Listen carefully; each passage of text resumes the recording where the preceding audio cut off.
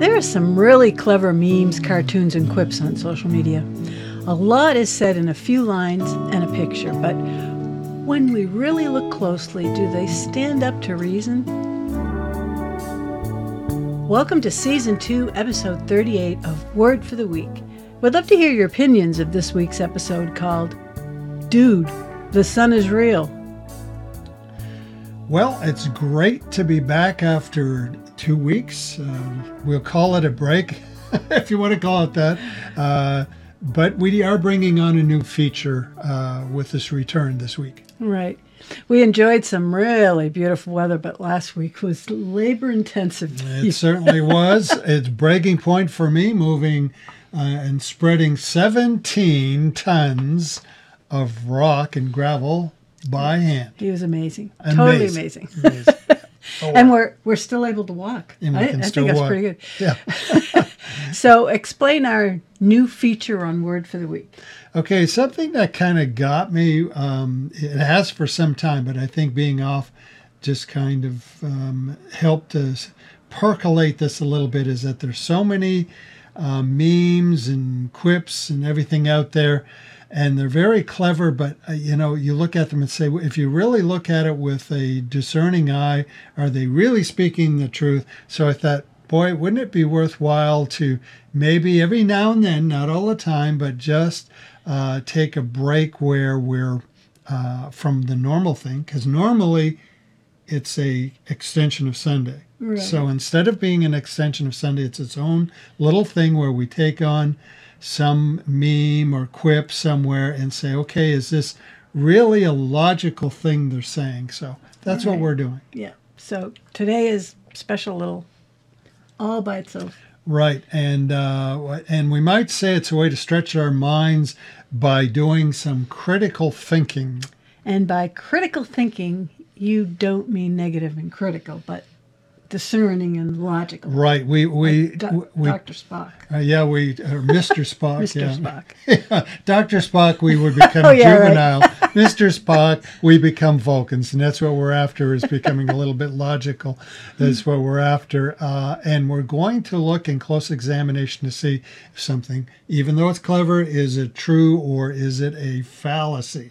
Well, what exactly is a fallacy? Okay, a fallacy, just to get everybody on the same playbook here, a fallacy is a notion or an argument that sounds reasonable on the surface, but is actually based on a falsehood, or at least in faulty reasoning. And that faulty reasoning in whatever argument you're presenting, it may be misleading by accident, or it may be on purpose, or it may be even out of ignorance. But the fact is, it is not truly as logical as it appears on the surface. Okay, well, how do you determine if an idea is a fallacy? Well, those wild guys of rhetoric and debate way back, wild and crazy guys. Wild and crazy. The ancient Greeks wrote the playbook on this, and of course we've added to it in modern times over the year, because as they debated, you need to say, when is something actually a logical or reasonable thing to say and when it's not? So they came up with approaches. They said, this is not actually logical. And so there's a number of categories and there's a number of labels on basically approaches to an argument that may seem reasonable on the surface, but in fact they actually don't get to the truth. Well, give us an example. Okay, well, an example, and most of the old classics where everything else is based on end up with a fancy Latin name to them, which is interesting because it did start with the Greeks. But an example of a fallacy is something that would be labeled, it's called ad hominem, and it literally means to the person. Well, how does that work as a fallacy? As a fallacy, as getting to the truth of something, it means, in this case, an ad hominem is a fallacy where you attack the person, not the claim or the premise. I'll give you an example. Say Joe Blow says, my claim is the sun is a star. And then Bill counters in his debate and says, the sun is not a star because everyone knows Joe is a pathological liar and he never tells the truth. Therefore, his claim is not true. So I see what Joe is or is not doesn't change the Truth of the claim. Yeah. Right. So we certainly see a lot of that in politics. Yeah, you're going to see a lot of that. And it's not to say that fallacies, well, you can tell from politics, not to say that fallacies aren't effective or compelling. In fact, they are effective, and that's the whole point. Right. It's just not the truth, or the truth, at least to the question that's in focus. So fallacies can appeal to the emotion, to personal bias, the misdirection, or straight out deception. But the bottom line is, it's that thing where you go, maybe I can't put my finger on it, but that's something wrong with that argument. Right. And so the goal of social media isn't to reveal truth, but to see how many hits and upvotes a person can get. So with all the deception, you had better discern the truth yourself. Yeah, and you know what? Discerning it and even able to articulate to yourself and others, this is not true because, and you're not being emotional about it. It's just objectively speaking, Right. This is not true because. So yeah, tragically, that's the truth. So the currency of social media is not truth for the most part, but popularity. And so you better know. Well, okay. So that being said, what social media quip caught your eye today? Yeah, and that's the thing with this is we're not going to do this all the time. It's when we catch a good one, we may take a break and talk about whatever one it is. Now, the one that caught me today, if I finally stop scrolling in bad spots here so I can see where I'm going, the one today actually dealt with this interesting little quip. There's a picture of a conquistador, if you will, and he's talking to a Mayan chief. This conquistador is saying to the Mayan priest, without us, you would still be worshiping the sun, which brings us to the title, which you said is, the Mayan chief says in response, dude, the sun is real. So let me ask you. So if you see this little cartoon and you get this kind of pompous conquistador going, you'd be worshiping the sun, and the response is, dude, the sun is real. What do you think the writer is trying to get at in that little cartoon? I would take it's a slam on believing in a God you can't see. And at least the Mayans were worshiping something that was a physical certainty. So Right, I guess they were trying to make religion look silly and illogical, I guess. Okay, yeah, and that's with memes. That's the kind of the thing you push the buttons wherever you can, and you have to admit, if you're being completely objective, at first impression, it's kind of compelling, little argument in a quip, and clever. It's quite clever the way it's laid out. So how does it hold up in that closer look, Yeah, so there's the first impression. Yeah, as we discerning mind. Well, at a closer look, it's fascinating, really, because the pivoting word that makes all of this work is the word real. Now, that's an interesting term to use from an atheistic standpoint. Well, let me read a definition for real. Real. First, actually existing as a thing or occurring, in fact, not imagined or supposed. 2, of a substance or thing, not imitation or artificial, genuine. Example, the earring was presumably real gold.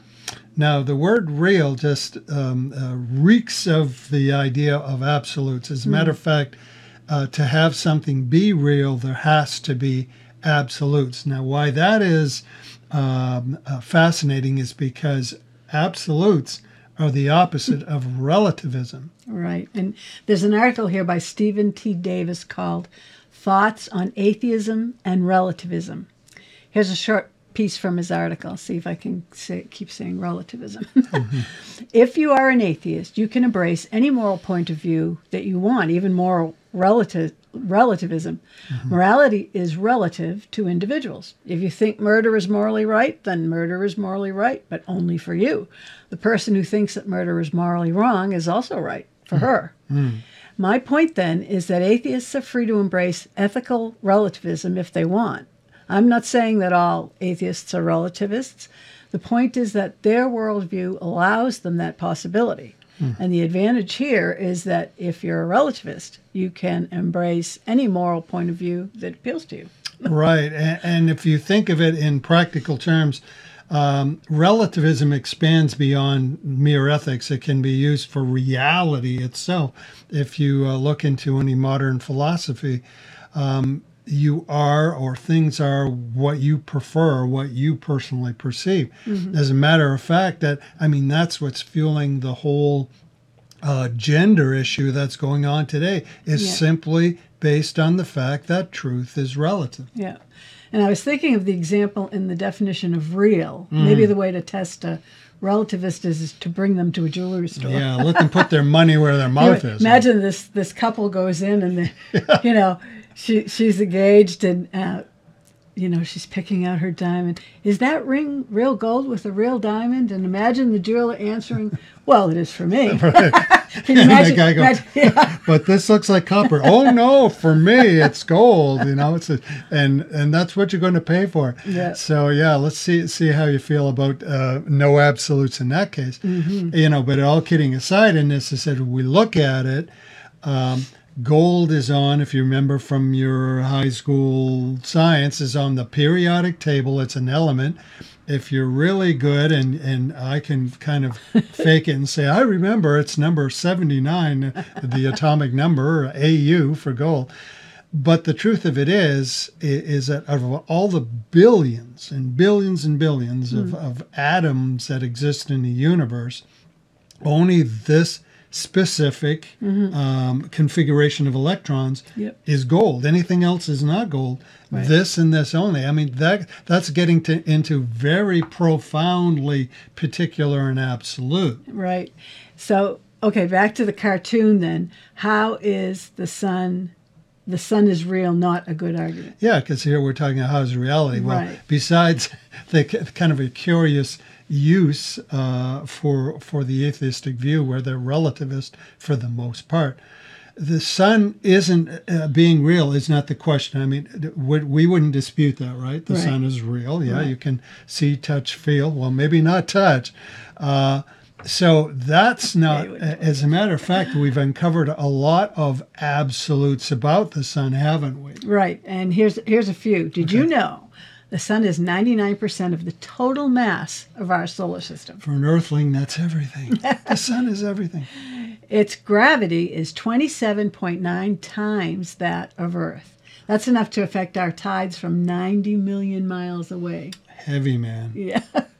And here's another fact. Okay. Absolute fact. The sun is a nuclear furnace that produces 118 trillion times the energy of the U.S. that the U.S. uses in a year. And it generates that much power every second. Every second. My goodness. Fact, the sun's diameter is 865,000 miles, big enough to fit 1 million Earths inside it. Huge truth. And fact, the sun is composed of hydrogen and helium. That's what fuels that nuclear furnace. Yeah, so, and getting back on the whole thing of the absolutes, for us right now anyway, we have 118 elements on the periodic table, and yet there's a few traces of things in the sun apparently. But only of those 118, only these two are what fuel the nuclear furnace of the sun. They are absolutes that allow the sun to be the sun. That's right. It's certainly impressive at a mind-blowing level. Right. So we're not questioning what the sun is real, but it means then there are absolutes about its reality. And the sun is a significant cosmic force. But now comes the question that's alluded to or snuck in the cartoon, but is the sun divine? Now, there are a number of attributes that make the divine divine. Right. Here are just a few. Maybe you could explain each one as we listen. As we go along. A deity must possess personhood. Right. And the sun is powerful, but we're starting there. It's an impersonal force. It doesn't have a personal identity. It's not self-aware. It doesn't have self-determination. It doesn't have a self-identity. It doesn't have those things that make a person. Right. Even a divine person. Right. Okay. And the second one, perfection. And this, of course, many religions, but especially Judeo-Christianity, the whole thing of God being God is that God is perfect in everything. Absolutely perfect understanding, perfect goodness, perfect holiness, perfection is part of God. The Son is an amazing thing, but it's not really perfect. It's not imperfect. It's just not. Yeah. Okay. Nicely said, my dear. Okay. Next is omnipresence. Okay, a divinity would be omnipresent, basically saying that it's everywhere at the same time. It's present everywhere. And really, if you expand that a bit, not just everywhere, but every time at the same time. So really beyond time and space. Yeah. Couldn't do that with the sun. Would be No, in big the trouble. sun, yeah, we'd be in very big trouble. Okay. You want to say omniscience, don't you? Yes, omniscience. Well, Kath, omniscience basically is being aware. It's understanding everything everywhere at the same time. And of course, you put that with perfection, you're understanding everything everywhere at the same time perfectly. So yeah, that's divinity. Okay, then omnipotence. And omnipotence is not only are you everywhere and understanding everywhere perfectly all the time, you were able to control, manipulate, sustain everything everywhere at the same time, and no limit to your power. Okay, eternity. And this is a big one in that a transcendent God, among other things, transcends time, understanding the beginning from the end.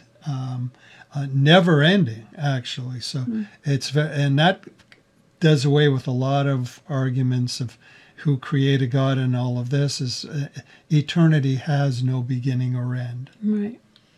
Self-existence. And that ties in with the eternal and the idea that self-existent, and there it is, that is the name first revealed to the Jews way back in the Old Testament. What's your name? I am. You know, essentially Yahweh, meaning the self-existent one.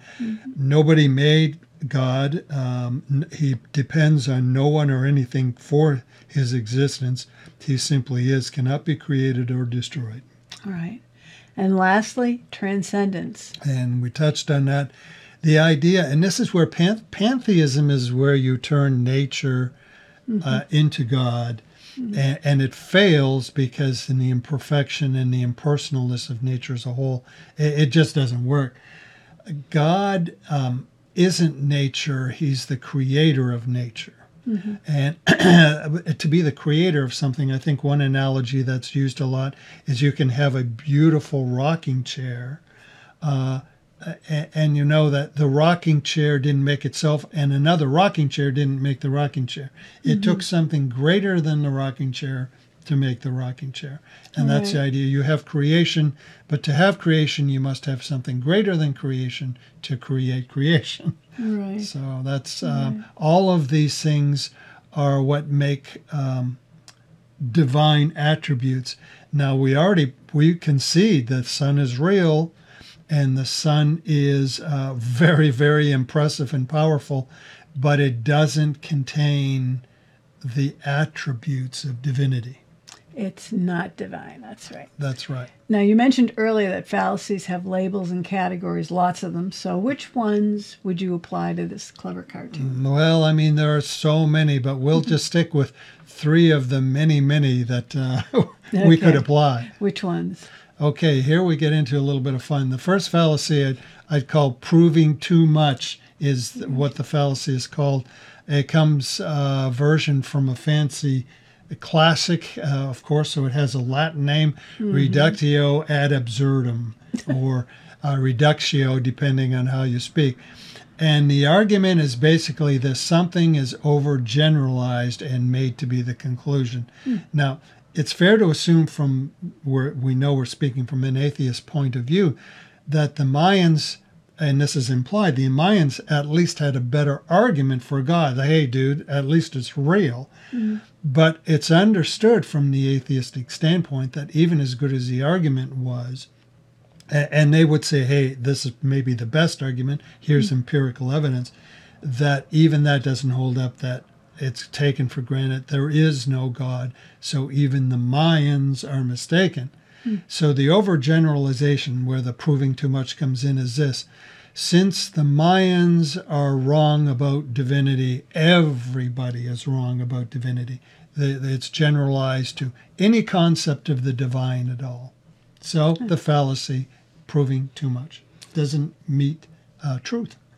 And overgeneralization. So what else? Okay, yep, the overgeneralization. The next one is the argument from incredulity.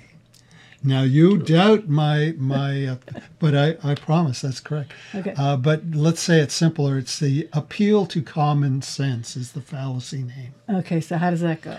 Well, a version of it basically is this. In a nutshell, it comes down to this. I can't imagine that such a thing is true. Therefore, it is not true. Okay.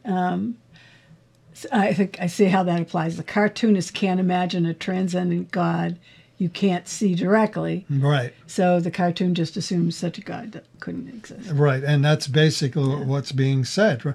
And in pure logic, it's not that the cartoonist is wrong if we're just looking at it logically. It's just that he has not proven anything. It's simply his personal bias. I can't imagine it, so it doesn't exist. Okay, your last fallacy. Okay, and this is, and name is a favorite of mine. The fancy Latin for this one is argumentum ad lapidem, but it translates Say that to, 3 times. Yeah, say that 3 times while you're patting your stomach and rubbing your head, or the other way around. The meaning of it, though, I love it. Appeal to the stone. Appeal to the stone is the name of the fallacy. That's an intriguing name. Yeah, What does it mean? Well, in this approach, it's that you automatically dismiss a claim as absurd without demonstrating proof of its absurdity. So it's kind of a variation of the other one. Yeah, it's related to the second fallacy, isn't it? Right. Like, the cartoon's meant to make belief in a Christian God look absurd. That's what it's all about. And we can assume, an assumption here, is the cartoon's a Spanish conquistador, so a Catholic going, the Catholic Church coming out of the Middle Ages, so a Christian God. And so the Christian God is made to look silly, is what they're getting at. And like I said, it's not to say the cartoon isn't clever or funny, because it is, or that it's compelling. It's just that it is not actually a reasoned out truth. So I have to say it has to go in the old bucket of fallacy failures. Okay, well, speaking of the sun, Scripture offered this godly advice to the Israelites shortly after they were miraculously freed from Egypt. Deuteronomy 4:15-20. Right. You saw no form of any kind the day the Lord spoke to you at Horeb out of the fire. Therefore, watch yourselves very carefully so that you don't become corrupt and make for yourself an idol, an image of any shape, whether formed like a man or a woman, or like any animal on earth, or any bird that flies in the air, or like any creature that moves along the ground, or any fish in the waters below. And when you look up to the sky and see the sun, the moon, and the stars, all the heavenly array, don't be enticed into bowing down to them and worshiping things the Lord your God has apportioned to all the nations under heaven. But as for you, the Lord took you and brought you out of the iron smelting furnace, out of Egypt, to be the people of his inheritance, as you now are. Right. Now, honestly, when I was reading this, what really gave me pause was the opening line, because the opening line sets up everything else. As one Bible student says, is when you see the therefore, you pay attention to what it's there for. Yeah. And the line is, you saw no form of any kind, therefore watch. So what was being said there? And really what it was is this line is actually a warning against the very thing the cartoon is putting up. This is what God is really saying. He says, when I appear to you as in fire, it wasn't in a physical form. It wasn't a person or an animal or even the sun, something. And the reason I came in something you saw but without form was this, is then you wouldn't be tempted to make a graven image of that and then reduce a transcendent God into some graven image of some kind, which we people tend to do. He's staying with the point that the Judeo-Christian God makes no sense. The reality of him is lost if we reduce him to something in the physical world. God is found in nature, but God is not nature. He's the creator of the creation. Right. So God is real, and in fact, in an even more profound way than the sun is, and that is what real divinity is by definition. Mm-hmm. So let's change topics now. Yeah. So while we were away, our musical friends Mark and Sally carried on some of the worship with gospel music. And here's their rendition of a song by legend in country music, Bill Anderson. The song Light at the River was first released in 1967 on Anderson's album, I Can Do Nothing Alone. So here's Mark and Sally. Enjoy and be blessed, and we'll see you next week. There's a deep, solid river just beneath the pool, and its waters are deep and wide. The face sees a light, yes, a beckoning light, and down on the riverside. There's a light at the river, a light at the river. There's a light at the river I can see.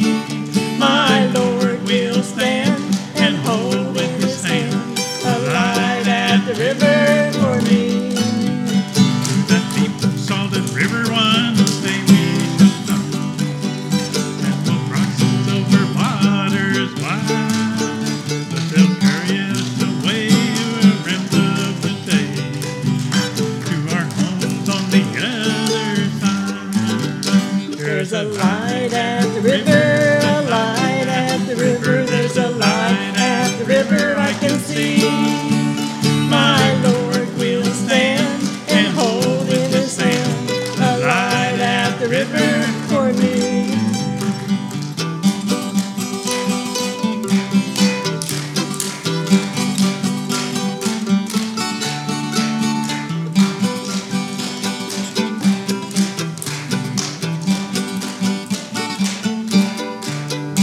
Many dear ones have gathered safely for the throne, dip their wings in the mystic tide.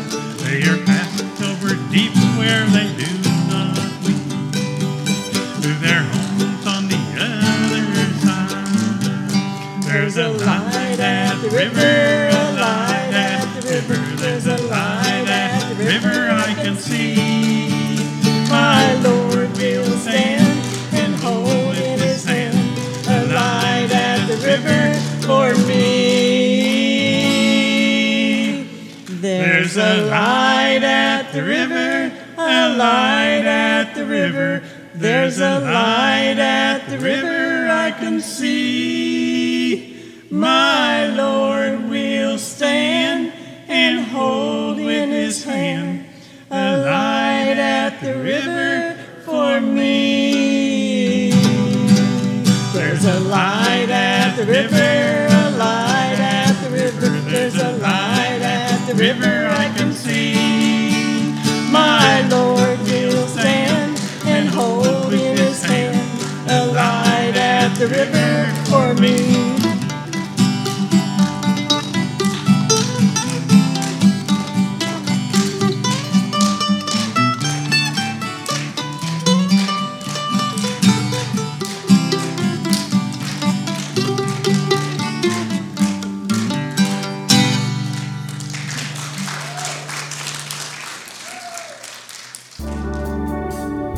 You can watch Word for the Week at canancommunity.org.